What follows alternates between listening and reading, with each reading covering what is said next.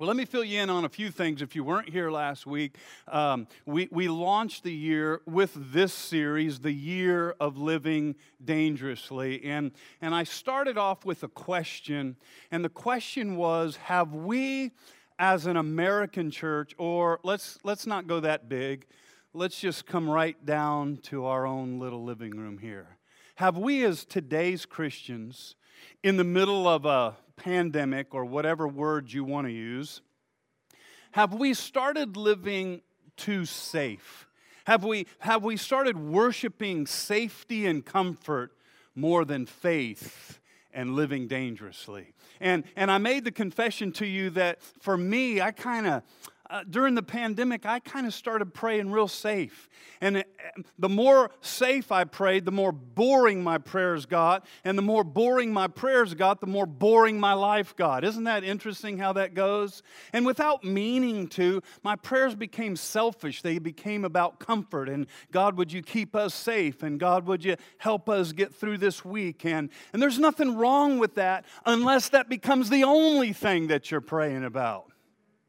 Yeah, that was the amen spot when I paused like that. Okay, just making sure. So there's nothing wrong with that until it keeps us from it keeps us from dreaming, until it keeps us from pursuing, until it keeps us from becoming all that God wants us to be, until it keeps us from adventuring. Playing it safe is not what got me to where I'm at, and I bet if I took a poll, playing it safe isn't what got you to what. Come on, anybody here ever raised children? Let me see your hands. You did not play it safe, I'm telling you, right? That is about the most dangerous thing you can do. But subtly what happens, subtly it becomes the normal. Subtly it becomes, we start worshiping around the shrine of comfort. I'll prove it to you. I've gone 2 whole days without internet, and I thought I was going to lose my mind. I mean, there's other people with real problems, but I couldn't catch Netflix or the playoffs. Can I get somebody to feel sympathy for me, right? Come on. Some of you still out of power? Anybody still out of power? Everybody got power? That's good. So we declared this would be the year of living dangerous. And I don't know what it is. I think the older we get, the more we start playing it safe. Would that be a fair thing to say? I know that it's scientifically true that the older we get, the less we live out of adventure and the more we live out of routine. And I started thinking about that because I was a dangerous kid. Was anybody here dangerous when you were kids? I could see that. Yeah, I could. Any other dangerous kid? Anybody that was raised in my generation? How many know you were dangerous? Come on, how many remember riding in the back of a pickup truck, right, down the highway? Remember that? And if you were a guy, maybe girls too, I didn't pay attention, but if you were a guy, we couldn't be sissies and sit down in the bed. We had to sit up on the rail, right, everybody, on the edge of the, how many did that? And here's what I noticed looking back on that. Whoever the adults were in the truck, driving the truck, parents, uncles, friends, neighbors, babysitters, they weren't paying attention to you. You were on your own. Right? And then when we did graduate into the car, we didn't have to wear seat belts, right, everybody? In fact, we laid down in the back window of the car, got a tan, Flip him over. He's done on the, right? We rode bicycles without helmets. Can I get an amen for all the dangerous people out there? Oh, and we didn't have water in these pretty little bottles. We had to, what? Come on, help me. Yeah, with that refreshing rubbery taste. Right, everybody? And we survived. Give yourself a hand for surviving, right? I grew up, my uncle lived with me some of my childhood, and he's a few years older than me, so I always hung out with the older kids, and I wanted to be Evel Knievel. And so the older kids wanted to help me with that aspiration. And there was not a ramp that they would build that I wouldn't jump. Because it was everything to me to hear the applause of the older kids. I cut my skull open, handlebars jacked me up, but as long as they were applauding, everything was good, right? It was one thing to live dangerous as a kid. And then I had kids, and I wanted to teach them how to live dangerous. Now with Janessa, it wasn't hard. She came out dangerous. She was ready for adventure. She was ready to try everything. But Jake, he's our cool, calm, and collected and calculated guy. I remember one time we were at a cheerleading. This story's okay, all right? I've told it before. Janessa was the girl. She tried everything 1 year, and that was good. 1 year on the basketball team, 1 year on the softball team, 1 year on the underwater basket weaving team, 1 year on the cheerleading team, 1 year on the jump rope team. And so one year we were at her jump rope competition. How many know you're scraping the bottom of the barrel when you have to go to a jump rope competition, right? So we went to a jump rope competition, and there we were in the stands in the high school gym. There we were sitting there, and it was all these little girls out there. How old were you then? Probably 4th grade. So there's all these little, let's just call them 4th grade girls out there, jump rope competition. And I was getting bored. It was just like, okay, yeah, Cinderella dressed in. I don't know if that's what they did, but and I was just getting bored. And so Jake was sitting by me. I said, Jake, I dare you to run across the whole gym floor through all those girls and touch the wall on the other side and come back. I was trying to teach him how to live dangerously, everybody. And he didn't even have to think about it. He said, not a chance, Dad. I said, okay, then, I'll tell you what I'll do. I'll give you $20 to do it. Now, Jake might not be the dangerous type, but he is the money type. And he's like his dad. He can be bought. How many know what I'm saying, right? And so Jake, man, I mean, he didn't even wait for me to say it again. He got up, jetted across all these little jump rope girls, touched the wall on the other side. He comes running, locked eyes with me, I'm saying, locked eyes, and here he comes, straight across the gym floor, got back into my seat. Everybody's looking at him and went like this. But I paid up, and I wanted them to know how to live with some danger, with some adventure. Patty's the most dangerous of us all. You think that she's just quiet and prim and proper. She's dangerous because she married me, you guys. All right? But I'm not talking about physical danger, and I know you know that. And I'm not talking about living recklessly.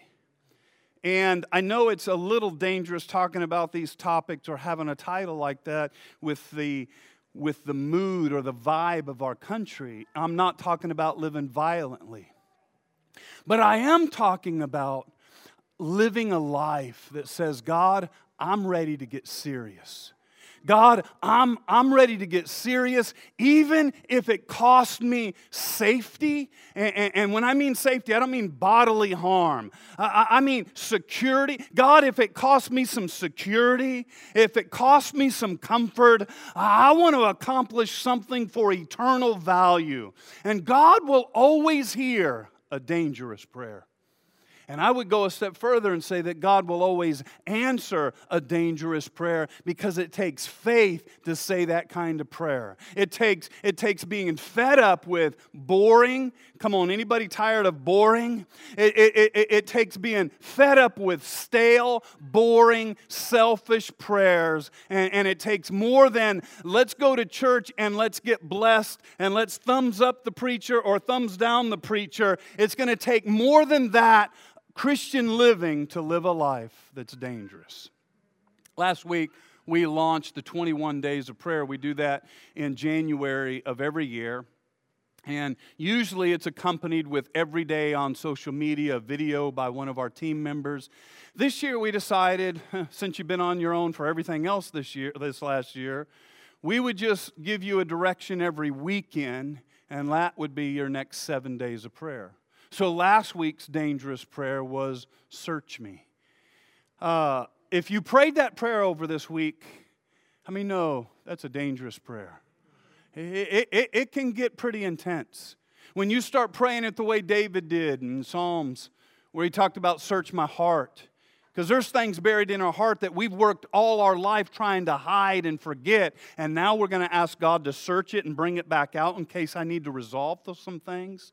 And God, show me the anxious things in me, the things that I fear about. And God, show me the things that I'm offensive in to you or to others. Woo, that's a dangerous prayer. And that was week number 1. Week number 2, here we are, and here's what I'd like to challenge you to pray for the next 7 days, and that is not search me, but Lord, send me. I want to talk about sending me. Now, I know that when I say that, you might have a tendency, especially if you grew up in church, to tune me out and say, oh, this is like missionary Sunday. He's going to look for some people to go to Africa or something. Well, I'm going to put this text into context, and none of us are going to be able to escape without considering the words of Isaiah. Let's check it out. Isaiah chapter number 6, verse number 8, it says this. Then I heard the Lord asking, whom shall I send as a messenger to my people? Let me stop right there. How many know we need God's messengers in our world today? How many know we got all kind of messengers going on? We have messengers of hate. We have messengers of division. We have messengers of fear. Am I right about it?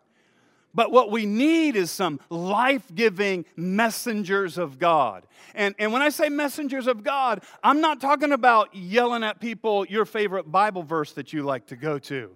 I'm talking about being messengers of God's grace. Right? He said, who will I send to this people? And who will go for us? And here's the prayer. I said, here I am, Lord, send me. Now that's a scary prayer. It's a scary prayer because some of you, when I read that text or you hear that text, you start getting these visions and you start imagining that you're going to have to sell everything you own, you're going to have to move to Africa, you're going to have to live in a hut and wear a grass skirt for the rest of your life. That's what it means to be sent of God. But let's put this into context a little bit. And let me read this verse and contextualize this verse with a question. Let's look at it a little bit different. How about if that verse really is saying, God, what would you have me to do for you today? God, how could I be a messenger today? What would you have me to say? Who would you have me encourage? What would you have me to do? Where could I be obedient? Where could I be life-giving? Come on now. It kind of puts it in a little bit of perspective, doesn't it? Some of you are in this room old enough, and some of you watching online, for sure, you remember, and if you weren't there to watch it or hear it on television, you have at least have read about it in the history books during the time that President Kennedy gave his inaugurational speech. How many of you know where I'm going with that? The famous speech where he got up and said, ask not what your country can do for you, but ask what can I do for my country, right? Now, I don't want to get political. This is the worst time ever to get political, and I'm not going to get political, but I'd like to turn that and tweak that just a little bit and ask the same question, but not from a political perspective, but what if we could ask it tonight from a spiritual perspective, and what if we could ask, God, I'm not always coming to you for what I can get from you, but God, what could I do? Oh, that's a dangerous prayer. Instead of bless me, God, what if we started saying, God, how can I bless you? Oh, I promise you this. I promise you that'll get the attention of God. I promise you that might get all heaven to silence up and say, well, did I hear somebody actually want to bless me instead of asking for a blessing? Let me ask the same question in a lot of ways just to trigger and provoke your thinking. You could ask it like, how can I contribute and not just consume? How can I be a part of something that is bigger than myself? How can I encourage somebody today? Well, here's one for you. What does love require of me? I don't like that question because I don't always answer it the right way. What does love require of me? How can I represent God today? Now, certainly, don't get me wrong, certainly we ought to be asking God to help us, to heal us, to help us through life. Certainly I ought to be asking Him for His presence and His power and His peace and for His miracles. But what if we didn't stop with just what we get? What if we then turned around and say, now God, what could I do for you? I know theologically it's hard because God doesn't need anything from us. I understand that. But that's not the point. Come on, parents. You know your kid cannot clean the house when they're 2 years old. But when they come to you and say, Mama and Dad, how could I help you? How could I bless you? It's the thought. It's the love. It's the commitment. Am I right about it? Doesn't it just make you stop and go, that's my kid. Nah, I'm the Father's kid. That's my kid. You know what I'm saying, right? What can I do for you today, God? And maybe God would answer. Maybe God would say, hey, how about if you just take 5 minutes and hang out with me? Hey, you know what I'd love? I'd just love for you to just give me a little praise. I'd love you to just take, before you ask for anything, I'd love it if you just tell me what you're already grateful for. I know, Ken, you're ticked off that you don't have any internet, but you still got electricity. There's a thought. Come on now. Right? Some of you are complaining that your hair's tangled, Tony. Some of us don't have it. Maybe He would ask us just to sing a song from our heart. Maybe He would ask you to open up a journal and just start writing things that you're grateful for. I know this has been the season that everybody's mad and everybody's angry and everything's wrong. But I tell you what, it would get God's attention for somebody to sit down and say, God, I'm not going to bother you with the whole virus complaint thing. I want to tell you what I'm grateful for. I want to tell you thank you for saving me. Thank you for healing me. Thank you for rescuing me. Come on now. Maybe, here we go. Come on, just remember, you were just clapping. Maybe He would prompt you to contribute financially.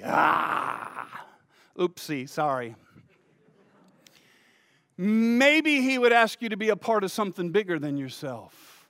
It's dangerous to pray like that. It's self-denying to pray like that. And if we started praying, send me, God, let me change those words a little bit, use me, God, then He will answer. And by the way, don't disqualify yourself. Because there's somebody listening to me right now going, yeah, but I don't have my whole life together yet. That's why I'm up here. Because I'm the poster child for not having everything all together yet. Thank you for no amens on that part. That was really good. Thank you, church. I love you very much. But many times we'll disqualify ourselves because we're sitting there saying, oh, I got to get some more things together. I gotta grow in this area, and I gotta change in this area. And so we start disqualifying ourselves, thinking that God uses the really mature Christians, the really good Christians, the biggest Bible-knowing Christians. Come on now. I heard Janessa preach this a few months ago, so I'm going to steal her sermon from her. Because when you start making excuses that I gotta get a little bit better, you gotta remember that God, all through Scripture, God uses imperfect people. Come on now. Moses was a murderer. Rahab was a prostitute. David wasn't he was a womanizer, you know? And all through Scripture we see that Noah got drunk. We see that Gideon was afraid. We see Jeremiah thought he was too young. We see that Abraham thought he was too old. We see that Elijah had battled with depression. And John the Baptist ate bugs. Come on, everybody. Right? And Eve blew her diet. She couldn't stay on her diet. Right? And so God can use you. Listen, I believe this is how God started calling me into ministry, and I never connected the dots until years later. I was 17 years old. I didn't feel God's call into ministry until I was like 19. And that very year is when I started in ministry. But when I was 17 years old, I went to a high school called Coldwater High School. And 10 miles away was another high school called Senatobia High School. And at Senatobia High School, there was this real popular kid that was a senior, and he was graduating and is real popular, and his sister worked at the same place I worked.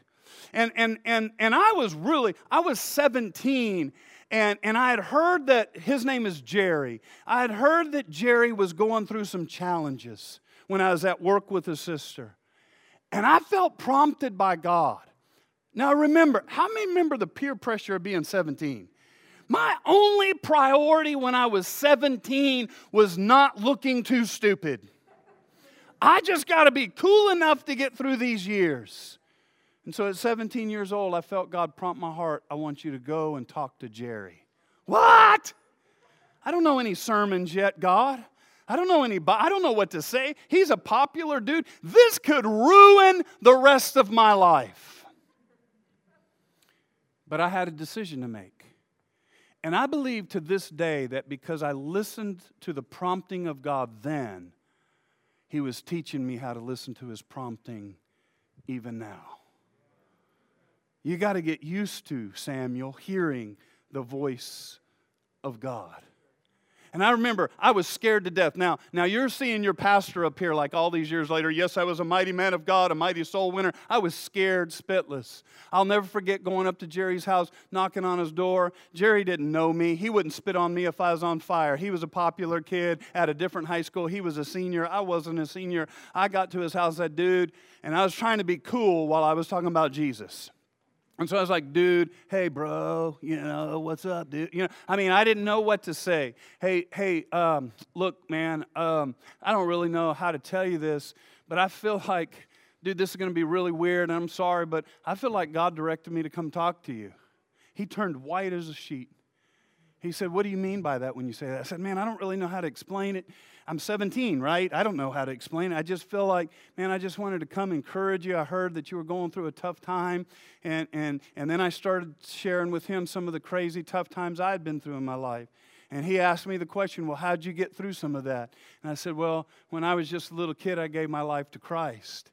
And all of a sudden, one after another, I started saying all these things and sharing all these things. And Jerry, that night, asked Jesus Christ into his heart. Come on now. Now, I'm sure that I made some theological mistakes in that little talk. But what I was doing was saying, send me, Lord.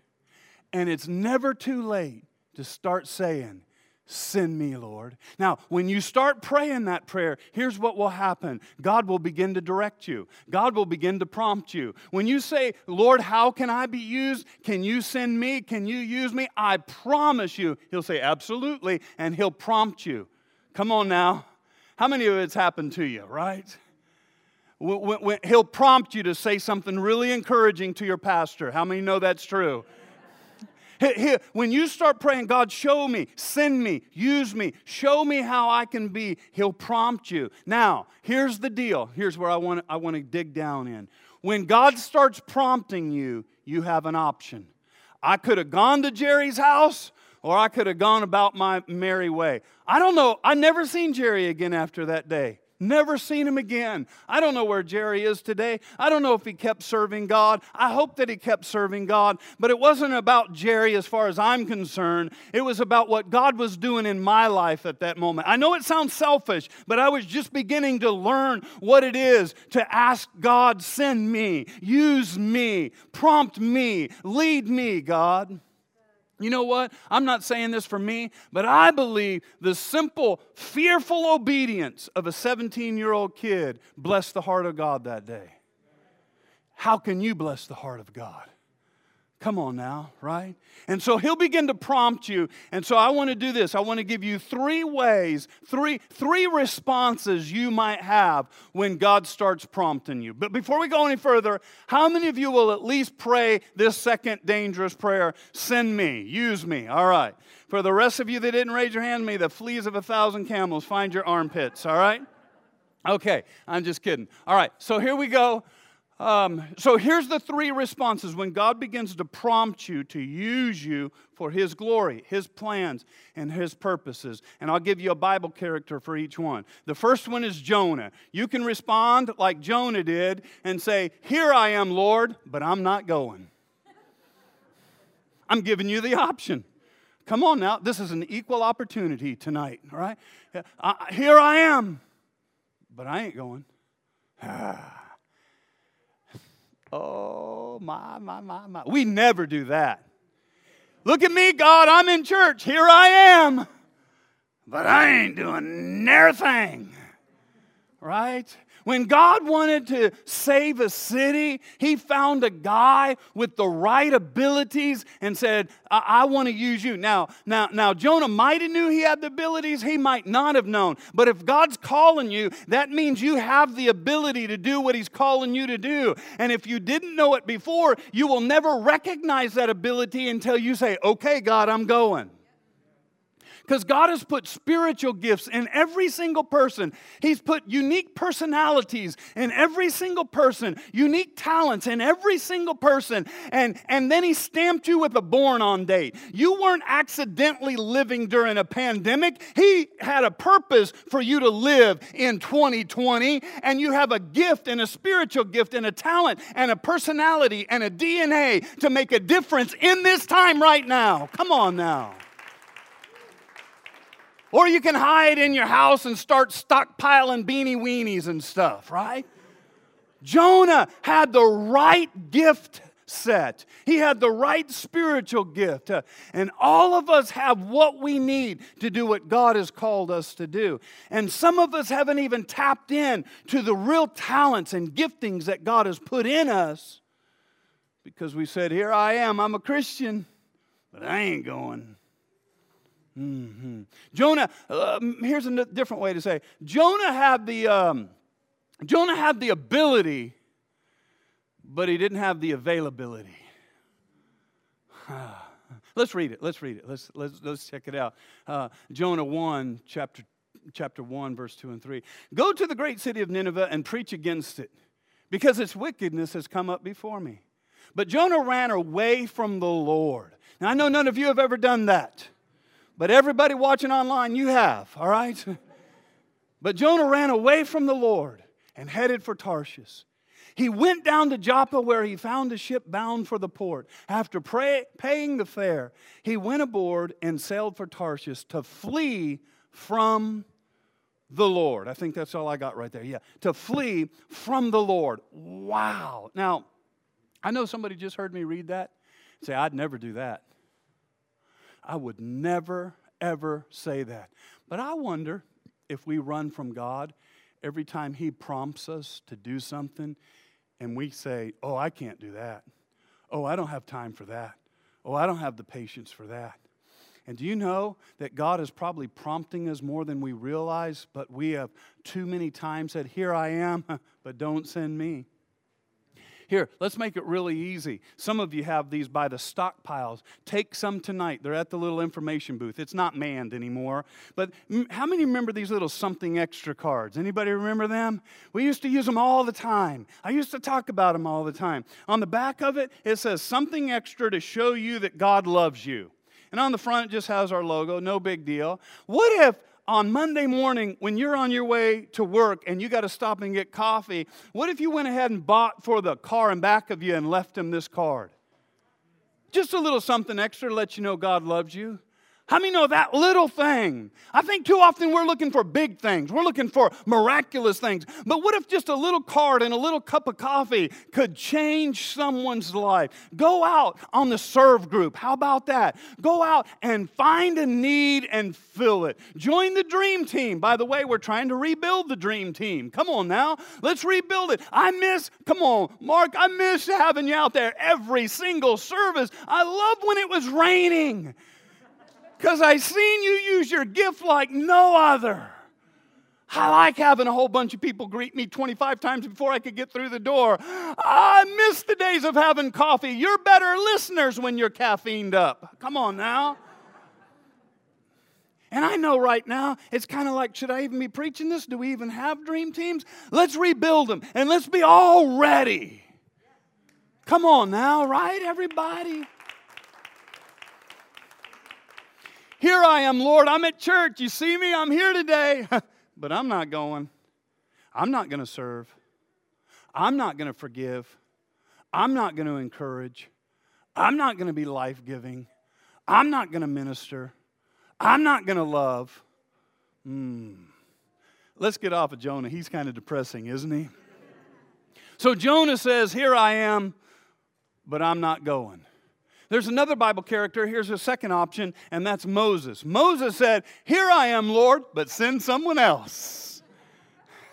Here I am. Woohoo! Oh, special offering day? I think I feel sick.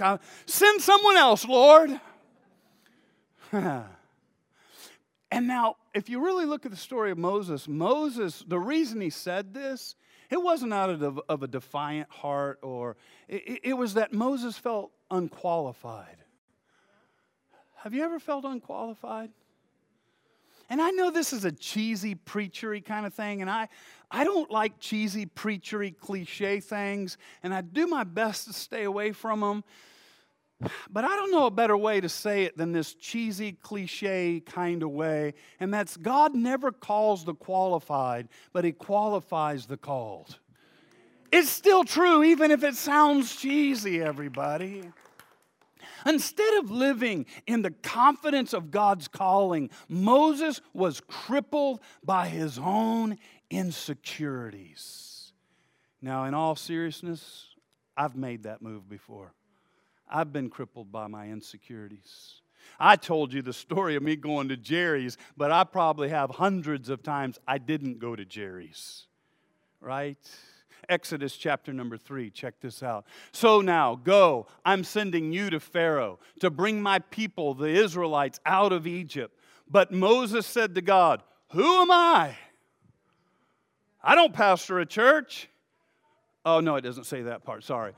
Who am I that I should go to Pharaoh and bring the Israelites out of Egypt? I love this because if you read the rest of the story, I heard an old country preacher preach on this when I was like 11 years old, and I can remember little parts of it, but I remember the preacher, he preached this message, and he was talking about Moses, and all Moses had was a stick and a stutter. Ooh, come on. If God could use a guy with a stick and a stutter, and I'll never forget, because he preached half the message stuttering. And I just wanted to go up there and smack him on the back and say, get with it already, huh? And he had preached that, and it just left a mark in me, a stick and a stutter. And I started thinking about that a little bit in this message. And I started thinking, what do those things represent? How many of us have a stick and a stutter, and we're letting those insecurities keep us from being used of God? Our stick, it looks simple, doesn't it? It looks insignificant. That stick really was a picture of Moses' identity, because he was saying, all I am is a shepherd. Nobody knows me. I'm just back here on the backside of the desert with my stick. All I have is a stick. And what did God say? God said, I want you to throw down that stick and see what I can make out of the stick. The stick was Moses' identity. What if you threw down your identity and watch what God could make out of your identity if you'll put it in the hands of God? Here's a question. What does God need you to throw down?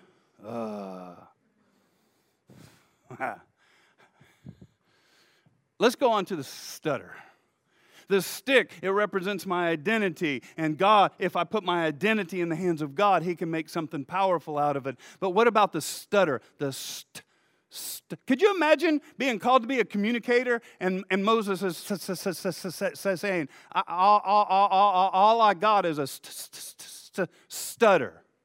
That doesn't mix, does it? And some of us have spent all of our energy showing God what can't work because of our stutter, our handicap. Let me say it another way, our shortcoming, the thing we're not good at. There's something in life you might be right that you're not good at, but there's some things that you are really good at, and you're the best you that God ever made. And you're better than anybody. And God has allowed you to be in this home, in this family, in this life, in this community for such a time as this. Not because He's concentrated on what you don't have, because in your weakness, in your stutter, He can become strong. Come on, somebody say a good amen to that. Because we'll start excusing away our handicaps, our stutter. Well, I'm not good at my little $20 contribution isn't going to make a difference. It's a handicap. It's a shortcoming. I can only be on the dream team and serve one time a month. That's not going to make any difference. I can only, and we start minimizing. You might not believe this. This might sound like preacher rhetoric to you. But some of you have no idea that you just being here has encouraged somebody else. Somebody comes and watches you. I hear it, maybe because I'm the pastor. I hear it when I meet with people and they say, man, I remember the first time I came to your church, I thought, man, I didn't want to be there. But there was this lady in a turquoise jacket and she always wore an American flag face on her face. And she sat on the front row. And when it was worship time, man, that girl went crazy. And I thought, if that girl could go that crazy with all this craziness going on, there must be something to this Jesus thing. So I came back to see her be crazy again. I hear it. It's true. Oh, sorry, I didn't realize. Yeah. But it's true. You have no... See, some people show up with no faith, so they need to come to a house that you brought faith here. They need to come to a house. Jesus doesn't live here while we're gone. Jesus lives in here. And so when we gather together, Jesus ought to be in the house. And so when they show up, they get to find out who Jesus is. Just show up. If you just show up, if you just clap, if you just amen. I've heard people say this, man, I thought you were on crack listening to you preach. I didn't believe a word you said, but everybody in the house was going, yeah, amen. And I thought either I'm stupid or everybody else is there stupid. Come on now. Use your shortcoming, right? Quit saying, I don't have time. Stutter. What if somebody asks me a question, a Bible question, and I don't have the answer to it? That happens to me a lot, you guys. It really does. Because there's hard questions out there. His ways are higher than mine, and I've made a whole 34 years of ministry going, I don't know. But let's pray about it. And keep your eye on the girl in the turquoise coat, and everything will be all right. I'm forever grateful. When I was 11 years old, a few days before Christmas, a mom in her bedroom that was, I didn't know it at the time, ready to commit suicide. Life was pretty devastating when a mama gets that far. And I'll be forever grateful for the handful of people that showed up to my door with their stick and their stutter. And they brought us groceries. And they brought us some Christmas presents. And they saved my mama's life. And they prayed the sinner's prayer with my mom.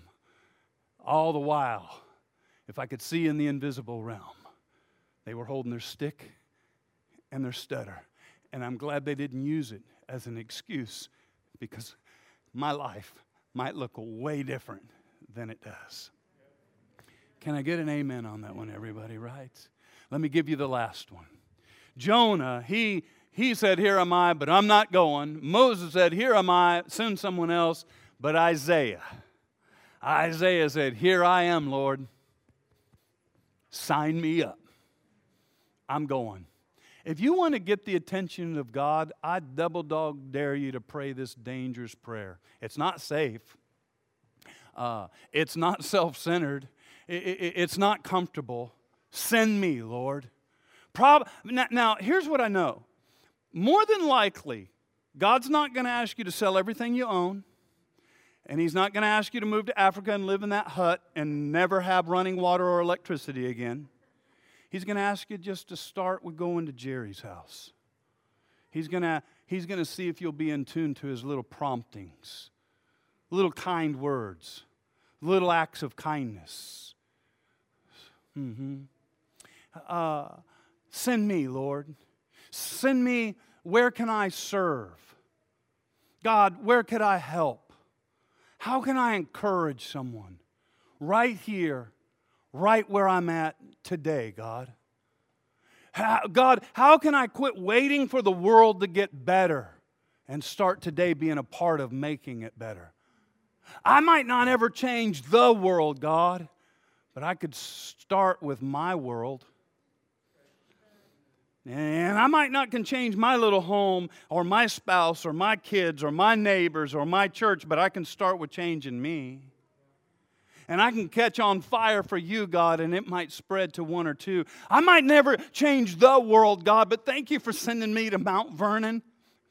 Lord, help me. Whatever becomes my radius, whatever becomes my world, whoever crosses paths with me, let me be a part of the answer and let me change my world, God.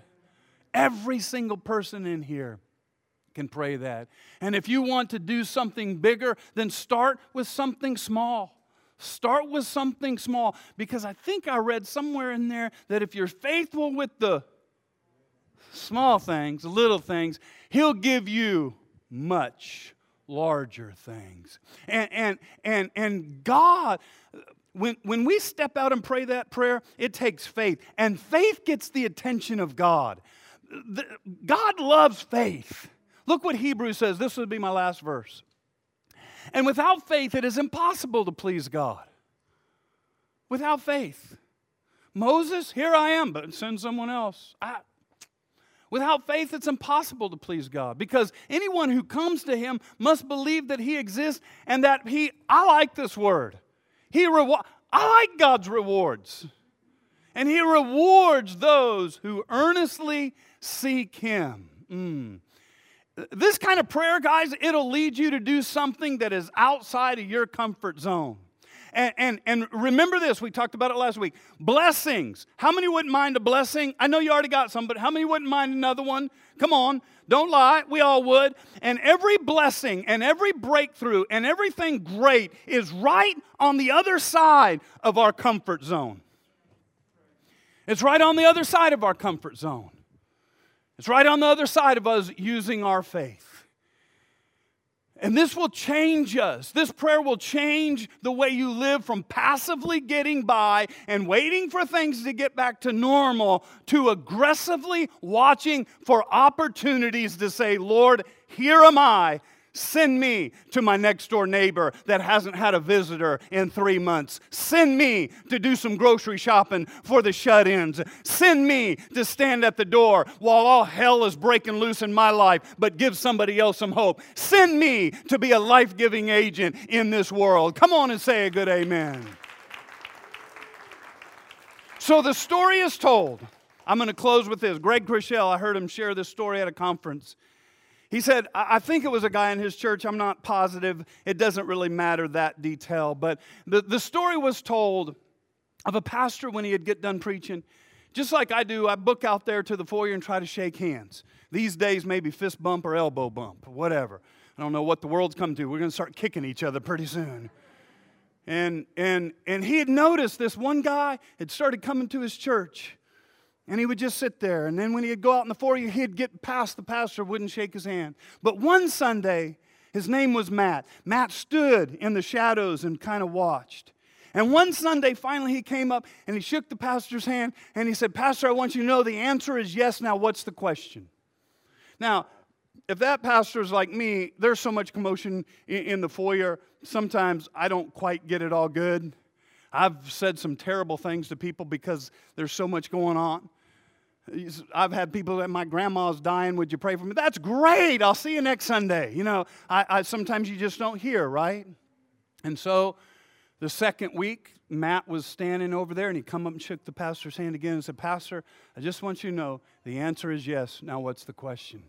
He thought, man, am I hearing that right?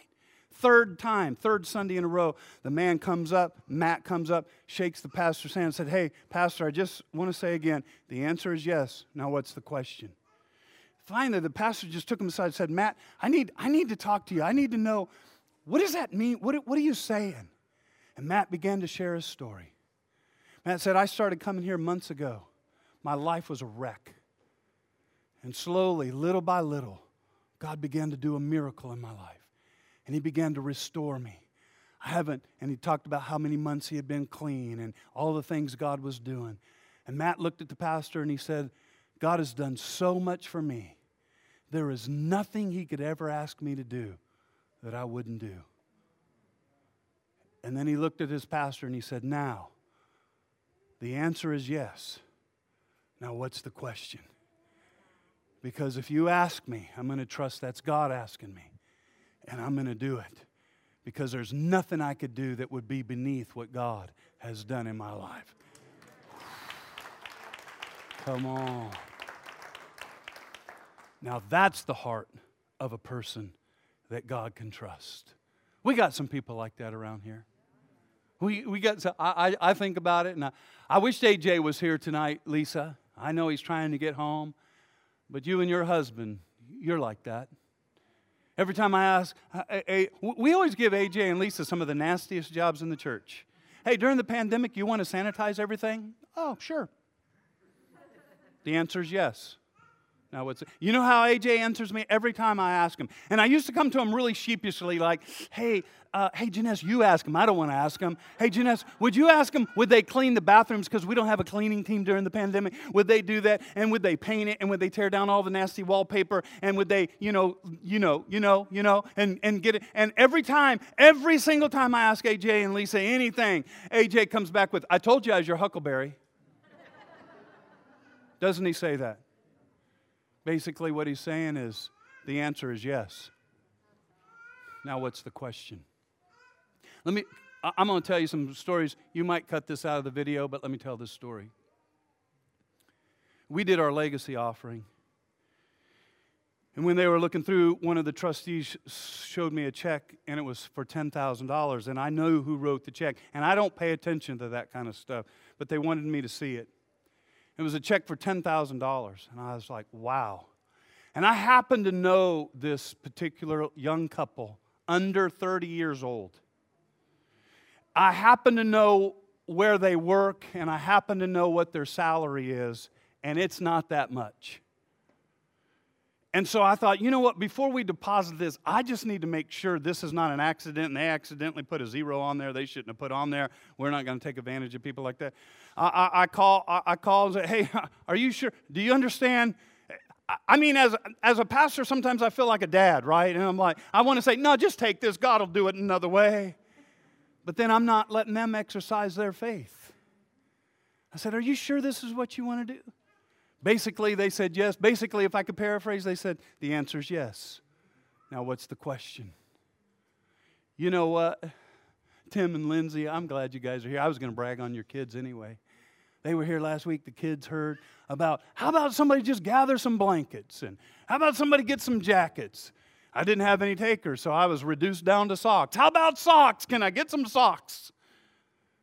And next thing I know, 2 days later, those three amazing kids, Bentley, right, and your two dynamic duo sisters, are making a video and calling and asking if they could put it on Radius Facebook because they believe God to be able to collect 500 pair of socks.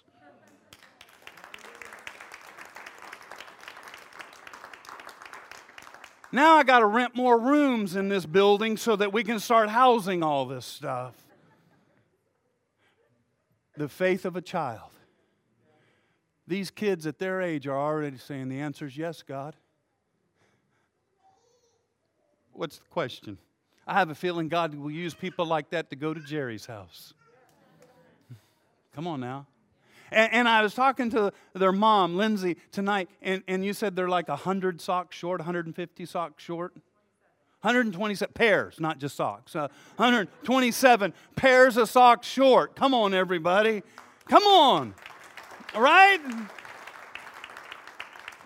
All right, so here's your prayer for the week. Here am I, Lord. What would you have for me to do? Who would you have me to encourage? Where would you have me plug in? Where could I contribute? How can I give? How can I be a part of something bigger than myself? Hey, by the way, you might be saying, yeah, but I'm going through like major stuff. Can I tell you the best way to receive ministry?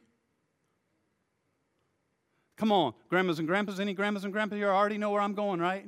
Is to give it away. Because you'll reap what you sow. And the best way, and in fact, the Bible says that in Proverbs, a generous man will prosper. He who refreshes others will himself be refreshed. There is something supernatural about it. I'm telling you, you think that those greeters at the door with the big smiles on their face aren't going through anything? Some of our dream teamers are going through the greatest hell you could ever imagine. But they have found the secret to getting blessed back and get through their thing is to pour into somebody else. Here am I, Lord, send me. And if you don't pray that prayer, here's a different question for you. If not you, then who?